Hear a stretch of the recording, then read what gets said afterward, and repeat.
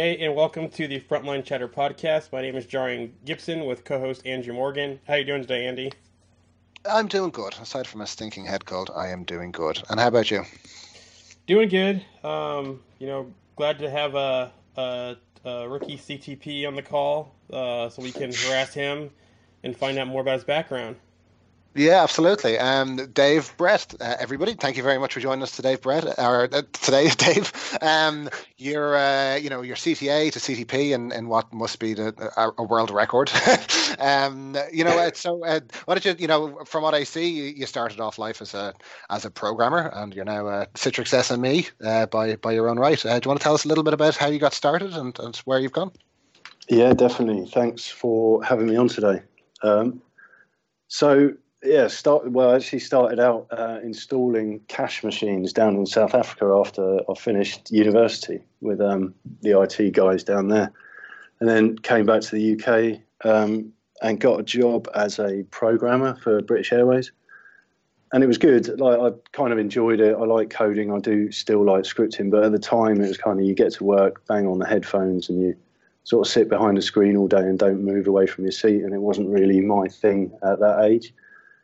So switched from there into first line, did the usual second line, third line, and then started really getting into the Citrix side of things, doing a Softricity rollout back before it was Microsoft. Oh, wow.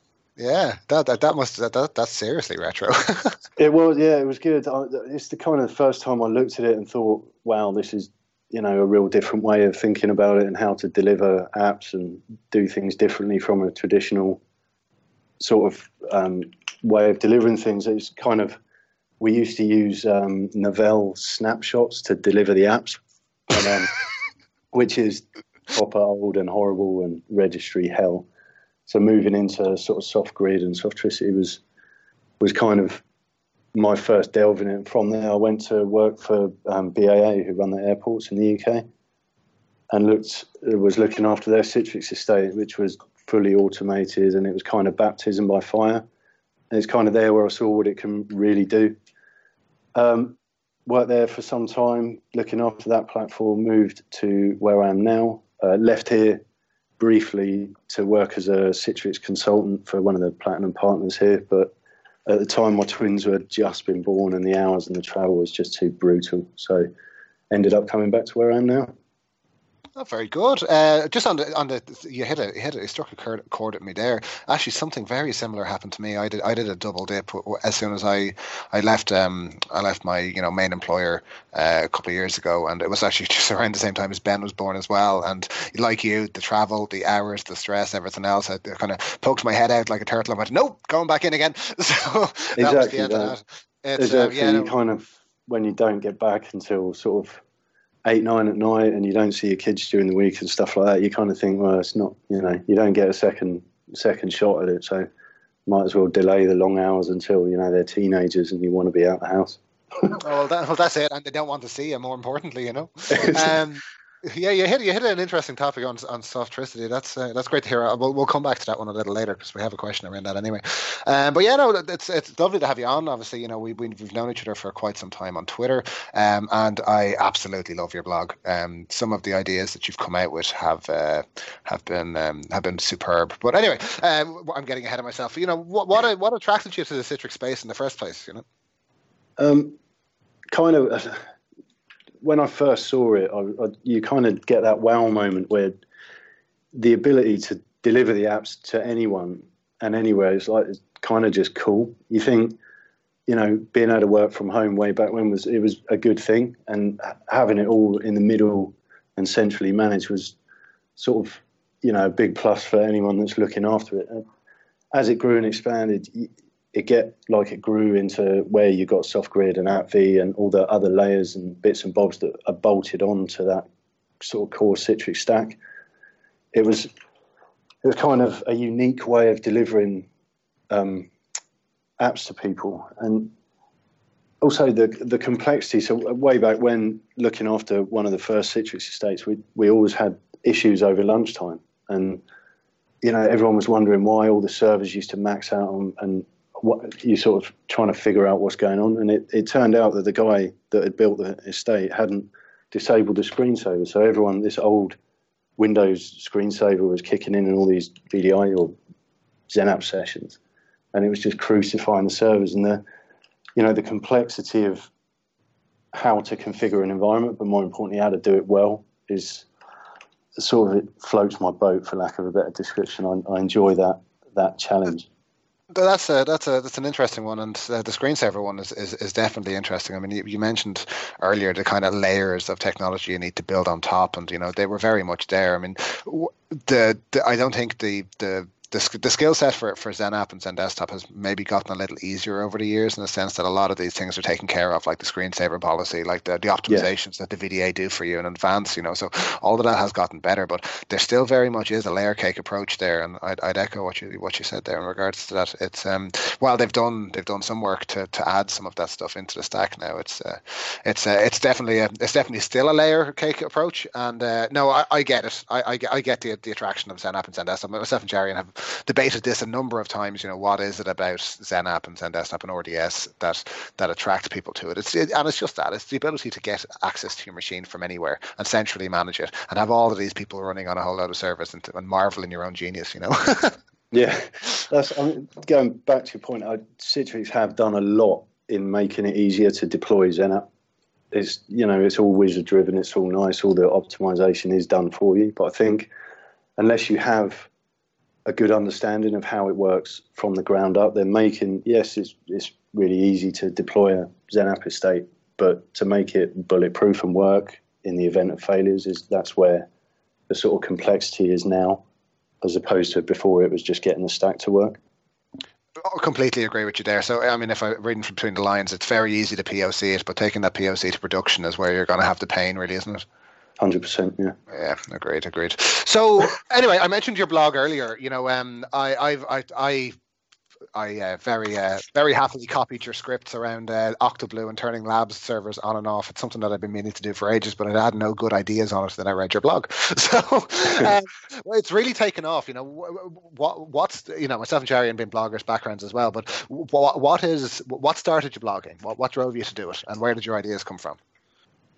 Originally, it was just to mess around. So moving into sort of support and stuff like that, I always kind of had a sort of, I wanted to still be able to write some code and do some stuff like that. So I just bought a domain name and was messing about with writing various sort of websites and sort of dynamic content to make things, rather than the old HTML where it just sort of spits out a page at you, make it do something a bit more exciting. And then, as you're learning more and more about Citrix and what it can do, I'm incredibly forgetful. And it's nice to be able to have a list. And I kind of started it as just somewhere to write things that I can go back to. So if I came across something that I found difficult or found a solution to, then I'll just sling it up online and go back to it. And also, I certainly wouldn't be where I am today without the help of Google and all these other people around that take the time and effort to put stuff back into sort of blogging and writing that. So why not, if I find something, put it up there. And it kind of went from there. Once I started sort of getting into it seriously, sort of writing some articles, and it's weird. You kind of see the numbers on your blog get higher and higher, and you think, people are actually reading this, so I better start putting some more stuff out there. And then, the ideas generally come from issues that I have or issues that I come across day to day. So one of the Octoblue idea that you came across then, it basically came around because I like Octoblue, I like what it can do, I like the whole idea of connecting things, but it was costing me too much to run my lab at home. So I thought, how can I sort that out? And I figured, why not use Octoblue and try and get it to power it off and save some money?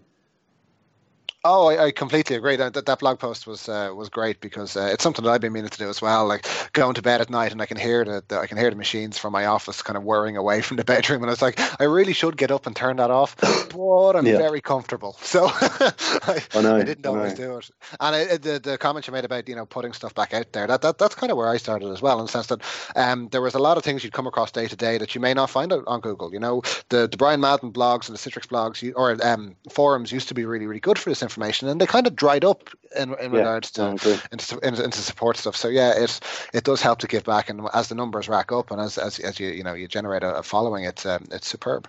So anyway, kudos on that one, because I have to say every blog post I read from you is fresh, as opposed to some people who just kind of dump knowledge base articles and all that kind of stuff. So that's something else. Also, I try, if I'm having an idea and you look out there and somebody else has already done it, rather than write it again in a different way, I'll think of something else. I don't agree with just chucking loads and loads of stuff out there for the sake of it. If you're going to write something, it might as well be useful and a bit different. Makes it a bit more interesting to read. Yeah, I would definitely agree with that. And, just listening as we've gone through this podcast today, it seems like a lot of us have kind of gotten our start kind of the same, and get into Citrix by, trying to solve a solution for somebody working remote. And then for the blogging thing, I agree as well. Something to go back to as, okay, if I run into this before, I'm going to run into it again, so I might as well blog about it, and then I can use my blog as my own personal knowledge base, but also share with others as well. So it's it's good to hear that you that you're we're kind of on the same mindset with that. One of the weirdest. Sorry, I was just going to say, Dave. One thing I will warn people though about is be careful about what you do blog about. I remember one of the blog posts that comes back to me most frequently, and it's probably one of my most hated blog posts, was my the blog post I did around Lotus Notes, because I was handed this Lotus Notes implementation and it was not ready for Citrix whatsoever, and I spent the next 3 months fighting with it daily, and I put up this big scathing white paper on exactly what was wrong with Lotus Notes and how to get around all the issues, and people loved it, but they still ask me about it as if I still know. It drives me nuts. But anyway, as you were saying, Dave, I'm just saying it's weird when you figure out a solution to a problem, you write it up, stick it out on your blog and out there, and that's all cool, and then like a year later you come across the same problem, and you first thing you do is jump on Google, type it in, and it's weird when your blog article is sitting there and you're like, oh, okay, I'll have a read of something that I've already written to kind of remind yourself about it. So, kind of keeping things moving here, you've had some really good series on your blogs with, authentication and cloud providers, and that, that's really taken off. You kind of want to talk us through the premise of those blogs? Yeah, so the first one, Google and all the FAS integration and stuff like that, actually started out last year at Synergy. I was chatting to Eric from Zen Blog at the outside one of the rooms, and we were looking at this document around how to sort of authenticate your apps and desktops using your Google account. And I kind of took it away and thought, well, that'd be awesome if you could write something about that and provide people with a listed way, because this Visio thing that he showed me was insane. There were arrows going all over the place, and trying to figure that out took quite some time. But then, the first time I wrote about that on my own blog, it was kind of just to give it to people and enable them to be able to do that in their labs, or as a use case for their offices. And then Rick Dellinger recently approached me to redo that on CEGC for these Summit Labs. So that all started from a bit of paper at Synergy last year, and myself and Eric just having a chat. And the SAML and the ADFS stuff is just an extension of that. I was kind of thinking, well, how everyone, you kind of need multiple factor authentication for any internet facing thing. And I was thinking about how you could best do that with Citrix and the cloud. And it's also down to the fact that, I do a lot of stuff in Azure just because I get an MSDN subscription to it. So why not use that compute? And I was just playing around and figuring out sort of the best way of implementing MFA and using a cloud-based service for that. And do you feel like it's ready? Do you feel like it's a production solution now? I mean, is this something that you'd rock into a new customer with? The MFA part?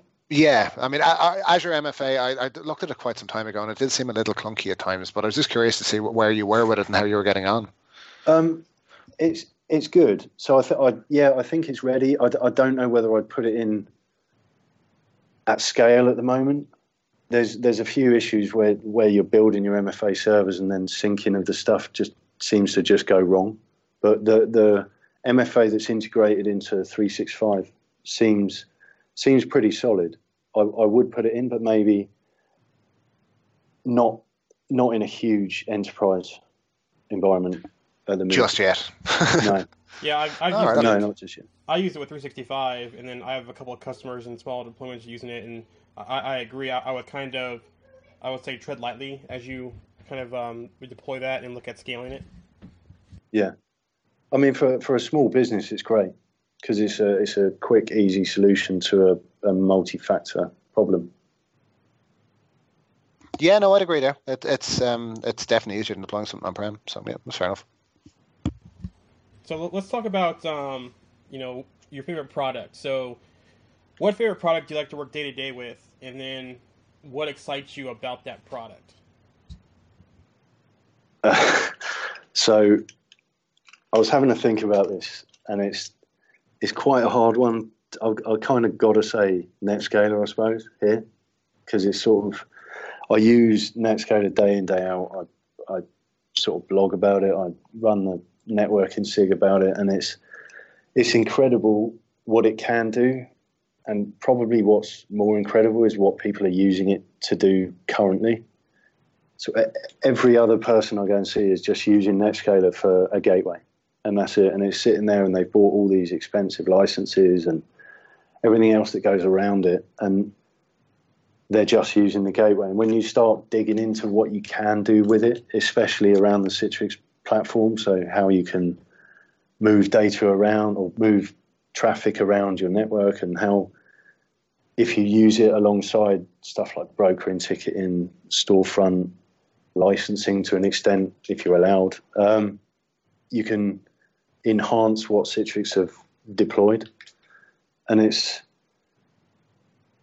it does excite me, especially what they're doing now with NetScaler with the whole MAS integration. I think the MAS piece is very early at the moment. I think it's good. It does what it does, but there's a long way to go for it until it's going to replace some of the other options that are out there at the moment. But the way they're definitely headed in the right direction. They're looking at some of the integrations and the wizards they've put into NetScaler as well at the minute. So they used to be quite, I don't want to say clunky, but difficult. Clunky is to being use. polite, to be honest. Yeah. Clunky is being polite because my biggest issue with the wizards were if you had absolutely every single prerequisite up front and you'd never run the wizard before, then you have a 50% chance of getting it right.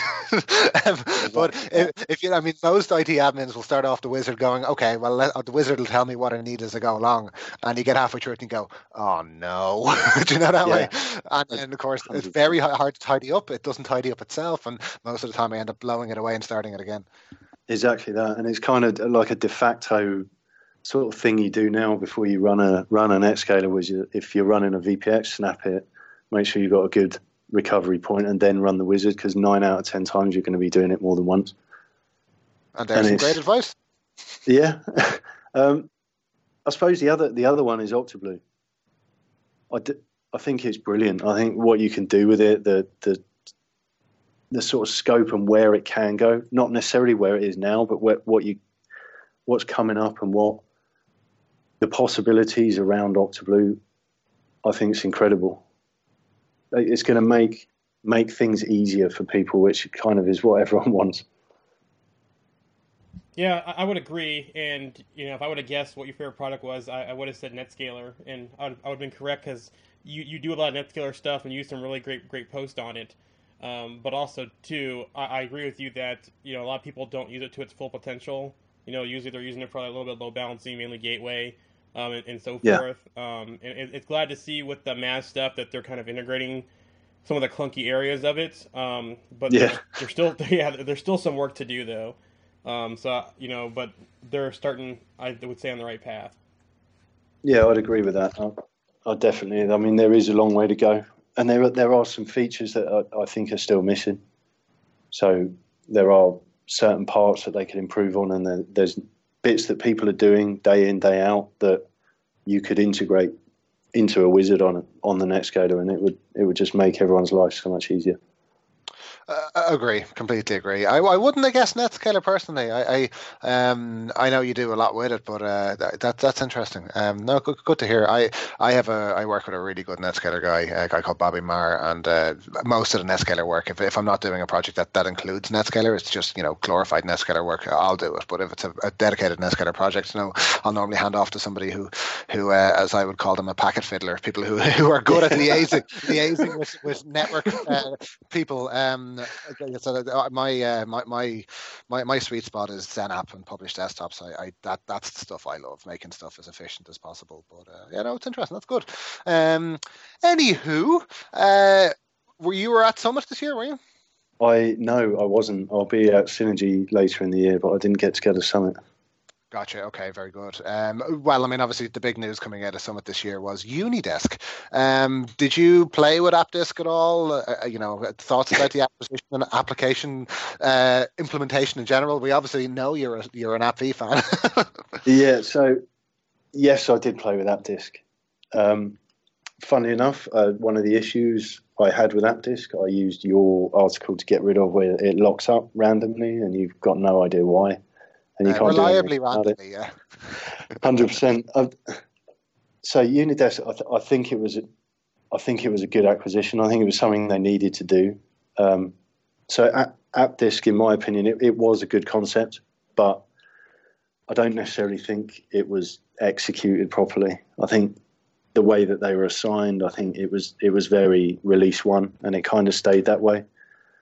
And, we kind of now know why, because Unidesk is in play. And I think Unidesk is good. I was playing around with it the other day, and I think the way that they approach sort of layering your image is good. But there's something in Unidesk Labs at the minute, the user layer. I think there's a lot of potential around that and about what they do with it.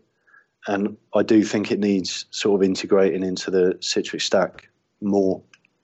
Which I assume is going to come now that they've got their hands on it. Like the UI will probably get a big overhaul, and it'll get knitted into, whatever console they decide is relevant at the time. But yeah, I think it's good. I think it's got potential, but again, I think there's a little way to go. Yeah, I would agree in that personal user layer is going to be big once it gets out of labs and once it supports more operating systems as well, and they really do need to do some work on the management side of it, including Silverlight, and then also integrating within the stack. It'd be interesting to see how Citrix takes these acquisitions and puts them or merges them into the management stack of what they have today. Is it MMC based and we do something else? Because you got not just Unidesk recently, you have WM as well. So kind of bringing that all together, it'd be interesting to see how they handle that. Yeah, I'm kind of hoping it's not another console. It would be nice if they could knit it into what's already there, but whether that happens, we'll just have to wait and see. Yeah, I just hope it doesn't suffer from typical Citrix acquisition syndrome. I mean, when Citrix acquires a product and it's run as a separate business unit, then generally that goes quite well. What I mean is, like the GoTo suite that operated well because it was external to Citrix, or and similarly with ShareFile, that went well. But I'm not going to list off examples of where it hasn't gone so well with acquisition. So I just hope it's given the right focus. It does have potential. Like it is a much better fit than AppDisk, as you mentioned, quite nicely too. I wouldn't have been so nice about it, but it's interesting to see where they're going to take with that. I mean, commenting on the market in general, I did a session last year on application layering in general, and they're heralding this as the next coming of Jesus, if you will. Not just Citrix. I mean everybody as this is the new approach. I mean, do you see application layers replacing application virtualization, or do you see a mix of both? Honestly, I think it's going to be a mix of both, because you still, even the other day, people are asking the question: Can you run two versions of Office in the same sort of Unidesk layer? And it's so there is cases where you need the isolation and where you need to be able to have rules about how the apps talk to each other and what the users have got. But I don't think it's going to replace it. I think there's going to be cases where you need both. And Microsoft are clearly driven around the whole AppV approach because they're building it into their OS and they're doing a bunch of stuff with it. So it's not like it's going to go away. Understood. Yeah, no, I'd agree with that too. I mean, yeah, like it can be more convenient at time to put applications in layers, but I mean, then you've got the maintenance side. I think I often wonder whether I'm being too fond of AppV because of the baptism of fire, as you will, that you kind of have to go through with AppV sequencing. I mean, as I always say, if you have a good AppV sequencer, feed him and water him regularly because they're hard to find, But yeah, I did wonder whether I was being too favorable for it just because it's my background. But I can see the convenience side of application layering, but at the same time, I don't think it's going to replace the application virtualization layer, if you will. But anyway, I just figured I'd ask. Sorry, go on. I was just going to say the one thing I think Unidesk does really well is these Elastic session-based apps. I was messing around with that the other day, and I think that's good technology. The ability to inject that app into a session at logon is brilliant. Yeah, the only thing I'll say about that one is, app volumes have kind of the same thing with app toggle, in a sense that you can kind of secure layer access to sessions. I can't help but feel like Citrix and VMware put that functionality in the wrong layer. Like, I know Unidesk was just acquired, and that's fair enough, but I think with VMware, I think app toggle the technology around that would have made far more sense in their UEM product, because then you could in theory secure and control what access to what app, regardless of whether it's virtual or physical or installed or remote. So I would hope the Citrix and VMware will start to consider that kind of functionality in the UEM layer instead, like RES and like AppSense do, because that's the killer UEM feature that I always go for, is that security piece. But yeah, time will tell, I suppose. Yeah, well, we'll have to wait and see what they do with it. Absolutely, but like you, I'd love to see it being properly integrated and move away from Silverlight, but time will tell. Did you catch anything else in Summit that you're excited about? Cloud, huge. I know it's like they're all encompassing. Everyone loves the cloud at the minute, but it seems like Citrix have not started to, but continue to take it seriously. It's funny, a while back, way back when VMware were looking at their Horizon Air stuff, or it was Project Enzo at the time, I think. And I remember thinking they're getting into that game, and they're putting the right amount of focus on it, and it's good to see that Citrix are serious about it now and what they're doing with it. I think, whether you like it or not, it's not going to go away, and people are going to start moving stuff out there. And if they don't do something to enhance that for the users, I think they're going to struggle. And it's nice to see them focusing on it. And also, one of the other things, and Zen Server, I like 7.1. I like the fact they're still looking after it and using it. I know. There's been chat over the years about hiving it off and doing some other bits and bobs with Zen Server, but they keep putting new features in and releasing it, and I'm using it where I work now, and it works great. I think it's good. I think live patching is a huge benefit on it. Do you find that Zen Server brings with it a certain skill set, though? Like, I mean, most administrators can sit down in front of vSphere or potentially Hyper-V, although to a lesser extent, and kind of figure it out as they go along. I always found Zen Server was particularly niche in that regards. To set it up and get it going is fairly easy, but to actually support it when you start getting into all the CLI commands, would you say that it's a kind of more advanced skill set? Yeah, if you start delving into the CLI and stuff like that, the console isn't as rich as kind of the vSphere stuff or the Hyper-V stuff. But if you're just using it for workload servers, it does what it does pretty well. But yeah, I'd agree with you on that. It's you kind of need a certain amount of command line love to be able to look after it properly. Yeah, it's not. It's yeah. I mean, I'd agree. I mean, look for desktop workloads, it's a no-brainer, particularly if you're a Citrix customer, because you get it in most licenses, and it seems to be really, really solid in the sense that the people that I'm talking to about who are running it, like you, I mean, they're relatively happy with it. So yeah, no, it's interesting. It's just when you mentioned Zen Server, I just had to ask the question. So that's fine. Yeah, I think if Citrix can somehow shore up the management of it, and then also bring in some more server virtualization type features to it, I think it'll start to grow back on people maybe. But for the most part, it's still seen kind of as the hypervisor for desktop virtualization workloads, in my opinion. No, I'd agree with that, and a lot of people that I talk to still run all their desktop and XenApp workloads on Zen Server, but all the infrastructure sits on PSX or Hyper-V. So you were go ahead. I was just going to say, yeah, no, you're right. I mean, a lot of my customers have started kind of looking internally again at the hypervisor they're running and price wise, and if they have the ability to run this for a lesser cost, well then go for it. Is what I'd say. But anyway, Jerry, go on.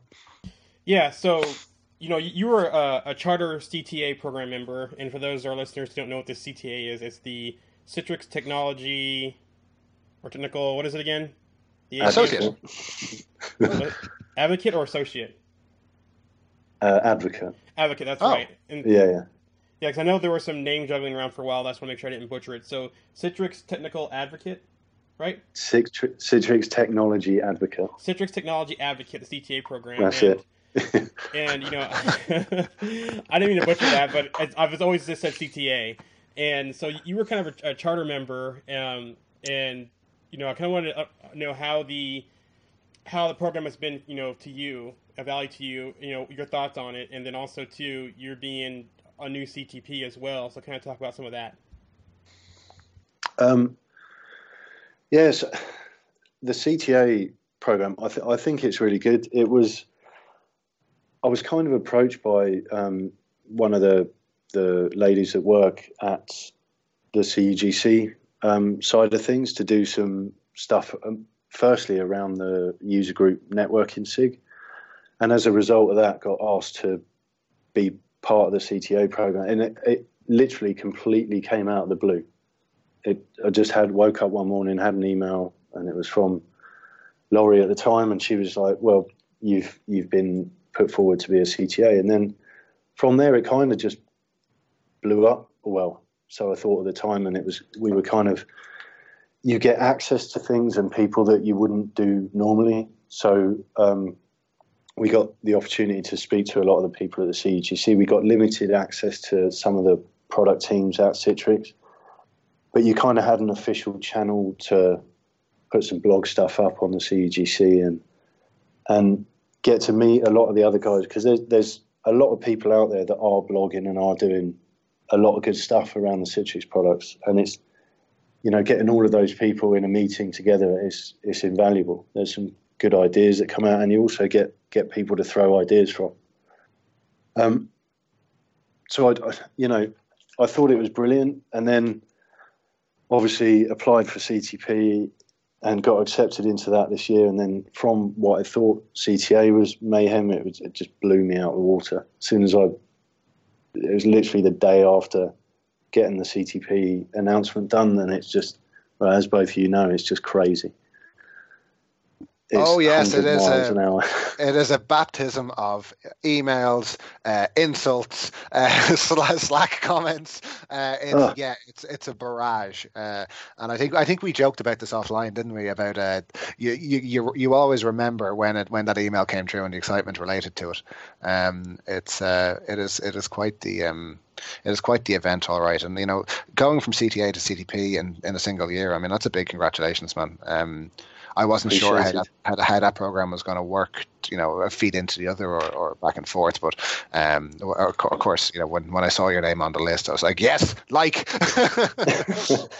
It's weird because over here, I'm not sure what time you get the mails through, Jarian, but obviously with the time zone difference, when you're waiting for that email, and then you're waiting, and it gets real late at night over here, and then you get the email saying it's been delayed a day, and you're like, oh, I've got to do it all again tomorrow. And then tomorrow you wake up and you end up not getting the email through till kind of 12:30, 1:45. And by then, like you say, you are buzzing at the time, and you're like, right, now I've got to go to sleep and get up for work. And you're just sort of laying there thinking, that's pretty cool. And then you wake up and your inbox is just flooded, mainly with abuse. It's great. I love it. Yeah, there's a good bit of banter that goes on with the program, which is super. I think the hardest thing, though, for me, was not being able to tell anybody for a few days. That is, incredible. Like, you're kind of walking around with this sort of spring in your step. Walk, yeah. Swinging your arms back and forth, yeah. Everyone's like, what's up with you? And you're like, nothing. You'll find out. And they're like, what? No, don't worry about it. You'll find out.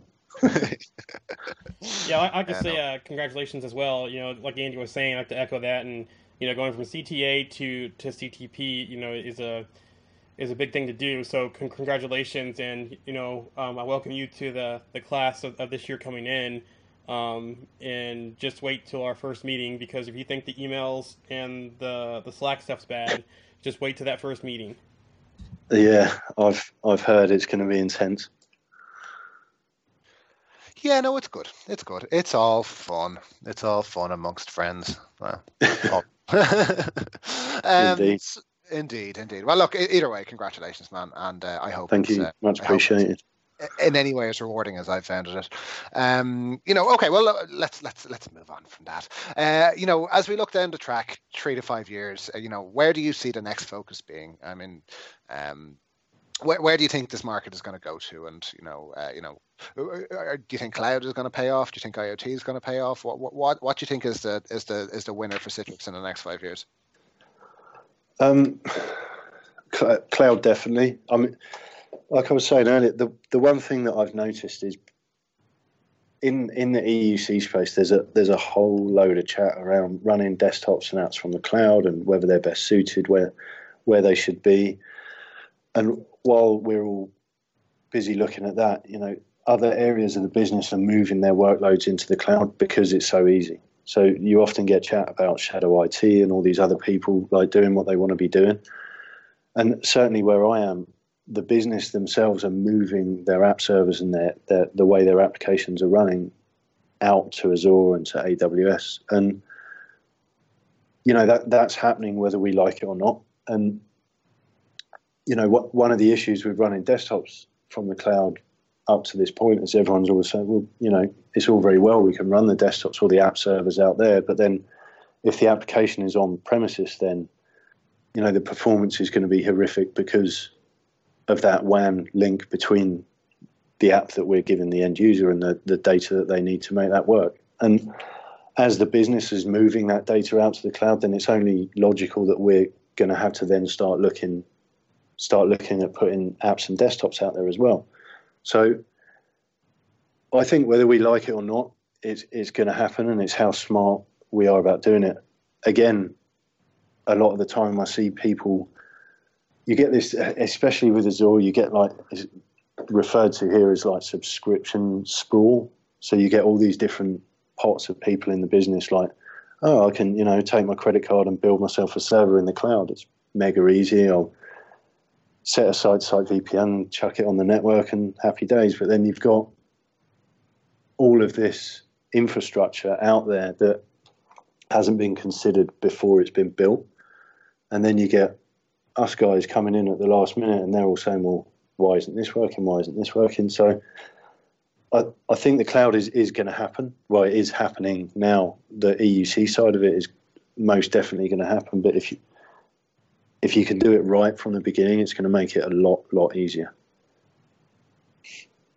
Yeah, I would agree on that. And, you know, you hit on two big key points there is the application backends and the data. You know, where's that going to sit in relation to the workloads of the Xen or the desktops and the applications?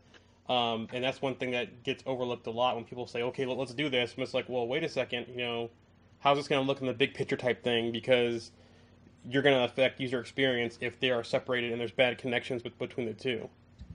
Yeah. I agree with that. And something I was looking at ShareFile actually over the last couple of days, and I noticed they do a a zone in, is it AWS now, which is good because I think ShareFile, from what I've seen recently, is brilliant, and being able to put those zones out in the cloud as well is a good thing, especially if it's knitted in with the app and desktop.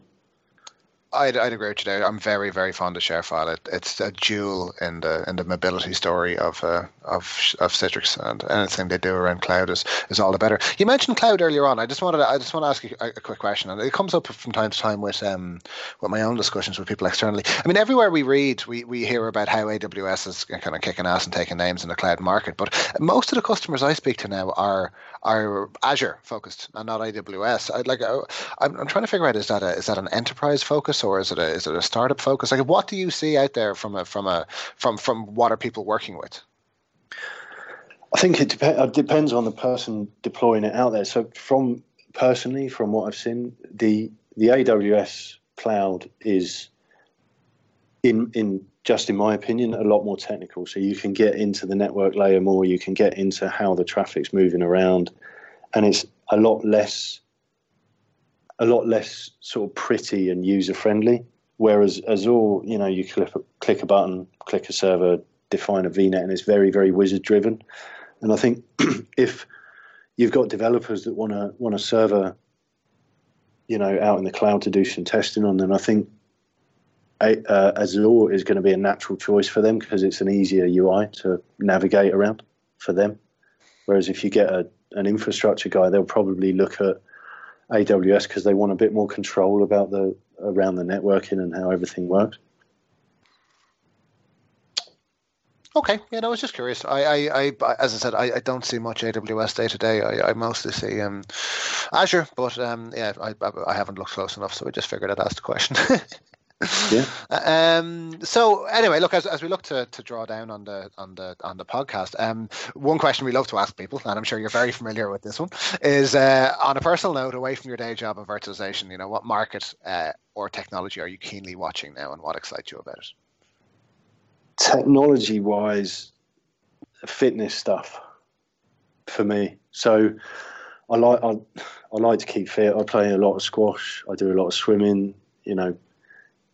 A little bit of gym, probably not as much as I should. And I think the way that, so I bought an Apple Watch when it came out, and I love it. I think it's absolutely brilliant. It kind of tells me what I'm doing, and it also tells me when you're being lazy.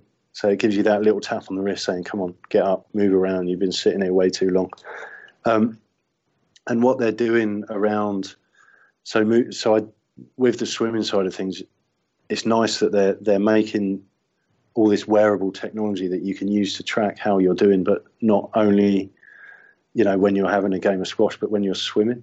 So I went for a swim the other day with my Apple Watch. It tells you, what your split times are, how well you're doing in the pool, and what stroke you're doing, weirdly, I thought. And how does it know that? Yeah, no, I was asking the same thing. Absolutely no idea. I don't know how it did it. But you look at it and it says, you were doing freestyle, and you're like, how? How do you know that? No, I love that technology segment. As you know, I lost a phenomenal amount of weight due to the Apple Watch annoying the hell out of me, and I live and die by it these days. The only thing I would say is I find I have to use like a Bluetooth chest strap if I'm in the gym, because if you tense your watch bearing arm in any way, the heart rate monitor just does not work properly. So the heart rate's not so great on it. Everything else is. You're dead right though. Everything else is great, and the constant kind of annoyance to get up off your backside and go outside is a good one, And the data you get back through the phone is super as well. So you know how active you've been, blah blah blah. How many times you've hit your goals. It's a great piece of technology. Often people look at me wearing the watch and they kind of say, Apple fanboy, and I'm like, have you actually used one? Because this is actually super. Do you know that way? Yeah. It's a great piece of kit, and if to anybody looking to lose weight, I would absolutely recommend one. They stay on top of you. Just make sure you don't smash it like I did. I mean, we're all we all work in IT, so we're all kind of geeks at heart, and geeks like the numbers, like the data. So if you know what you're doing, it's something to improve on. I think it's a good thing. Completely agree. All right, cool. Okay, well, Dave, it's been a pleasure to have you on today. Thank you very much for taking time out of your schedule to talk to us. Just a quick note to our sponsors. Thank you very much to FS Logics and Liquidwire Labs for sponsoring us. You guys are awesome. Over to you, Jay. Yes, thank you very much, David, for coming on. Again, congrats on being in the newest class of CTPs. We enjoyed having you. And for our listeners, thank you for listening to the Frontline Chatter podcast. We'll talk to you next time. Say thank you. Thank you.